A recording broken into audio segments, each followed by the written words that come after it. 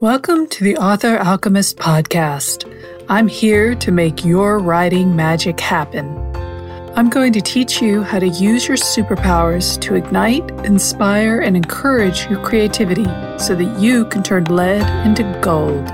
Join me, Kimber York, as I delve into the many mysteries of inspiration, motivation, and imagination.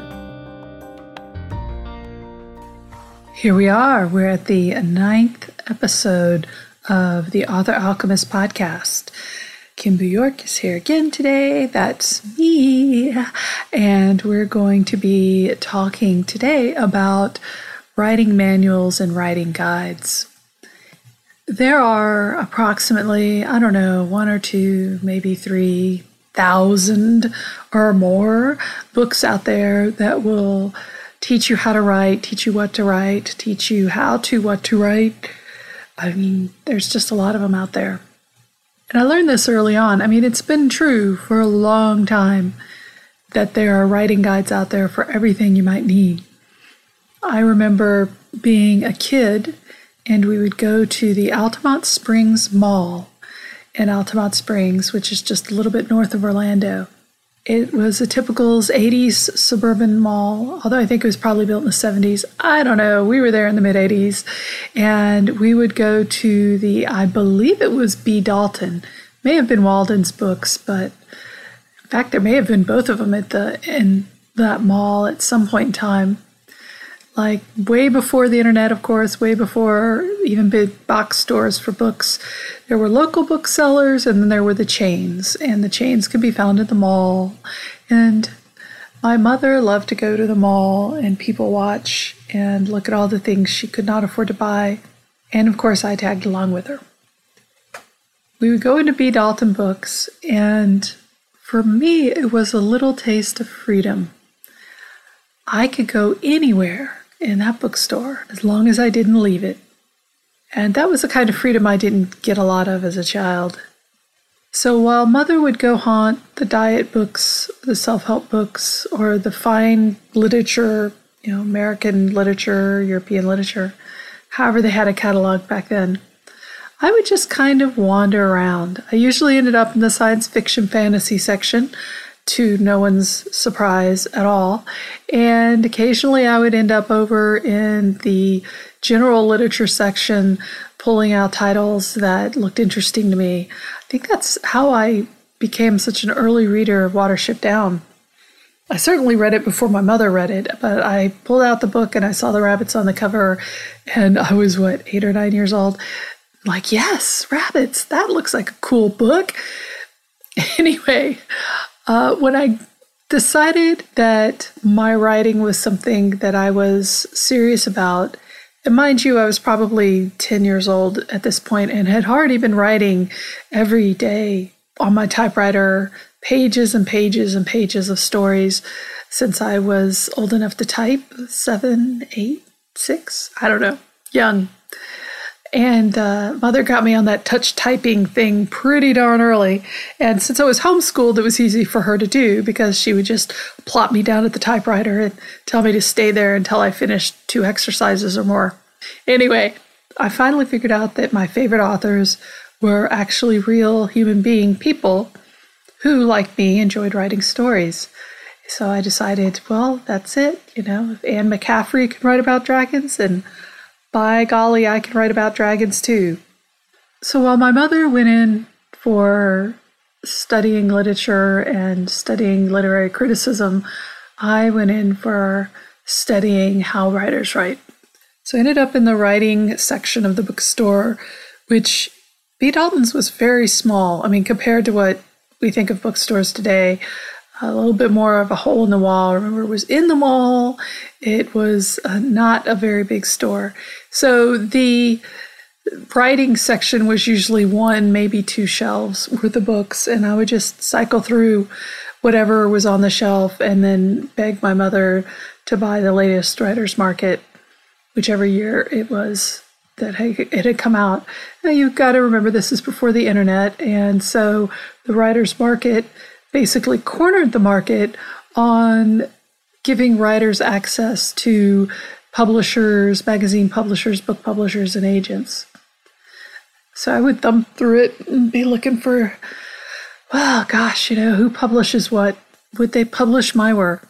Big dreams back then. The end result was that I figured out that there are a lot of different kinds of writers' self-help books, for lack of a better term. And that's what we're going to talk about today, because not every self-help book on writing is helpful. And I'm not talking about the fact that some are just really poorly written themselves or are just full of dreck that everybody gets taught before they leave high school about composition. It's more about finding the writer's guidebooks that guide you, that answer the need that you have. A lot of the books that I found in B. Dalton and later Barnes & Nobles, and then, of course, Amazon, is that at the time I was not ready for them. I was still a kid back then in those situations, and as I grew older, I was not a mature enough writer to really use the advice that I was getting in a lot of those books. They were not speaking to me as a writer for my goals. Some were very helpful anyway. I remember one book that was about that I think my mother bought it actually because she loved mysteries. She was a huge Agatha Christie fan.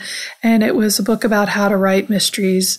And I remember reading that and seeing how it handled a suspenseful plot was really helpful for me as a baby writer. It gave me the idea, so it's more than just character development and atmospheric, edgy situations a la Wuthering Heights. It's about structuring for suspense, which is pretty obvious in retrospect. Of course, we know this now. We're adults. We've done a lot of reading. But remember, I'm reading this when I'm maybe 11, 12 years old. I'm like, wow, is that how they do it? And outlining, of course, every book has the solution for outlining, and it may be a solution, but it may not be your solution. Every how to write guidebook or how to write a novel book, they have value, excluding the ones that are dreck, but they have value to somebody. And here is my blanket permission to you. No matter how popular a book is, no matter how many authors tell you that it is the guidebook on how to write a novel, it's okay for you to just not like it, to put it down and not reference it and go find something else. So let's step back a little bit and let's really decide how you find a good writing guidebook for you. And the first steps are pretty obvious, but I think it's the ones we kind of railroad over in our desire to get where we want to go. And that is decide what you need from a guide. There are different levels to that. There's inspirational guidance, and there's a lot of books like that out there. My favorite, of course, is Stephen King's On Writing. There's also Writing Down the Bones by Natalie Goldberg. Another very excellent book that's inspirational as well as a guide. There's books that are what I call creative mentorship books, and I think The Artist's Way is a really good example of that one. It's not just about inspiring you as a writer. It's about directing you to exercises and a perspective on your craft that encourages creativity and helps you expand your own vision of what you're trying to do with your writing. Then, of course, there's just general guidebooks. These books are about being a better writer. And, of course, the classic is Strunk and White, although it's a little dated and not always as correct as some people would like to think. I'll include a few links to some of these books and others that I'm not mentioning here because I don't have time or wherewithal. My brain only holds so much at a time here. You're lucky I'm focused as I am right now. Those are really good elements of just the technical aspects of being a better writer. Grammar, structure, plot, how to structure a 3-act plot, how to structure a 5-act plot, different types of plot arcs you could use, the elements of good character development, etc., etc., etc. And then finally, there are the specific guidebooks. And here's where we run into problems, because if you want to write a romance novel, you want to write a cozy mystery, or you want to write a short story, or you want to write a science fiction novel, it's really easy to do a search on Amazon or go to your local big box store and pick up a book that says how to write blank. And the fact is, you may not be ready for that. Or alternatively, you may be more than ready for that, and sitting back and reading about romantic plot beats or something that's, you already know that. So why are you reading this book? This is why I suggest you stop for a moment and really think about what you need from a writing guidebook. Obviously, you're going to have more than one guidebook in your life. There's going to be different guidebooks for different periods and different stages, and you shouldn't shut the door on one just because maybe you don't think you're ready for it, or maybe you think you don't really need it just now. I find myself going back and forth, especially with the how-to guides that are very specific in genre, not because I necessarily feel that I need basic elemental instruction to get writing done. Obviously, I don't have many books published, but I do need fresh eyes. Sometimes I need to step back from the genre and take a look and see how other people are seeing it, and maybe incorporating some of their ideas that I haven't yet or hadn't thought of, or just maybe find really neat and want to try. So there's a lot of different reasons. And the final analysis, I think the really important thing when you're looking for a writer's guide is to trust your instincts. If you can't put the book down once you've started reading it, then obviously it's probably a book you need to be reading. But if you think that it is a book you need to be reading, but you just can't get through it, and it's just so hard to pick it up and read it, try to figure out why. But then give yourself permission to say, okay, well, whatever the reason is, I'm just going to put this book aside for right now. Maybe it's a book that you'll come back to later. Maybe it's not. That's okay too. Like I said, there are thousands and thousands of writer's guides out there. Every single one of them is saying something a little bit different. Not all of them are written for you. If you're not sure about a book, though, you can do this, especially if it's one that has writing exercises in it, which most of the books outside of the inspirational guidance ones do tend to have writing exercises or some kind of interactive element to them, whether it's drafting up plot outlines or character sheets or whatever. Get halfway through the book. Don't even bother reading it. Just open it up halfway. Find the closest exercise assignment and read it over. See if it's something that you're interested in doing. You don't have to do it, obviously. You haven't read the book yet, but if it holds something that you need to know or you need to learn, you'll see that right away. You'll say, oh, wow, this exercise is going to be really helpful for me. I need this book. Or you're going to look at it and you're going to go, is this what the exercises in this book are like? I'm not sure it's really going to help me. Just remember that a good writing guide, no matter what kind of it is, whether it's inspirational guidance or creative mentorship or general guidance or specific guidance, it's going to inspire you to write. And I'm sorry, if the book you're reading about writing isn't inspiring you to write at some level, then just put it down because it's not doing its job. Not going to help you. They need to be inspiring you, even if it's not inspiring you necessarily to write out the exercises that they're recommending that you do, or if it's recommending something that's a little different from what you normally write, or even if it's inspiring you to go in a completely different direction, like you're like, forget this romance novel crap, I'm going to go write a nonfiction personal essay book about raising my guinea pig. Go for it. Whatever you're inspired to write, if it gets you writing, I think that's a beautiful thing.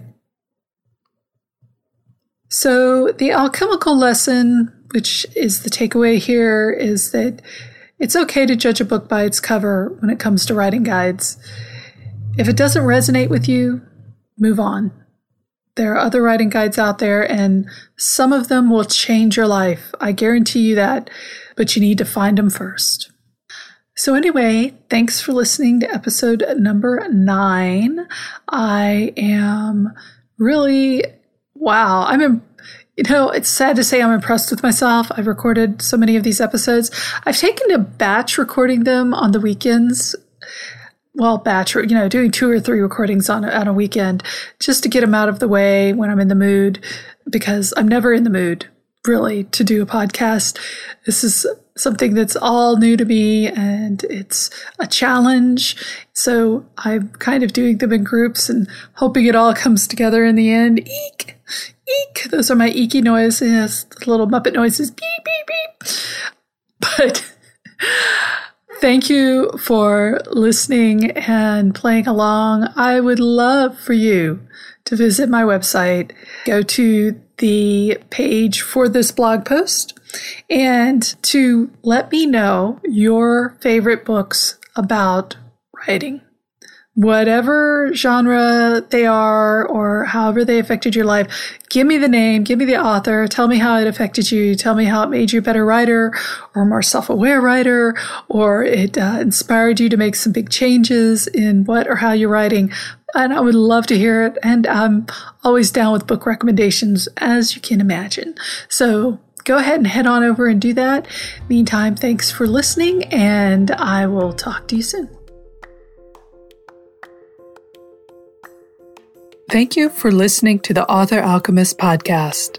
I'm Kimbu York, and I hope this episode has helped to clear away the cobwebs from your inspiration and given you the power to write the stories you want to read. For more podcasts and other tools, please visit my website at www.authoralchemist.com or email me at kimbu@authoralchemist.com. I'd love to read your questions and feedback. Now, it's time for us to get some writing done. Talk to y'all soon.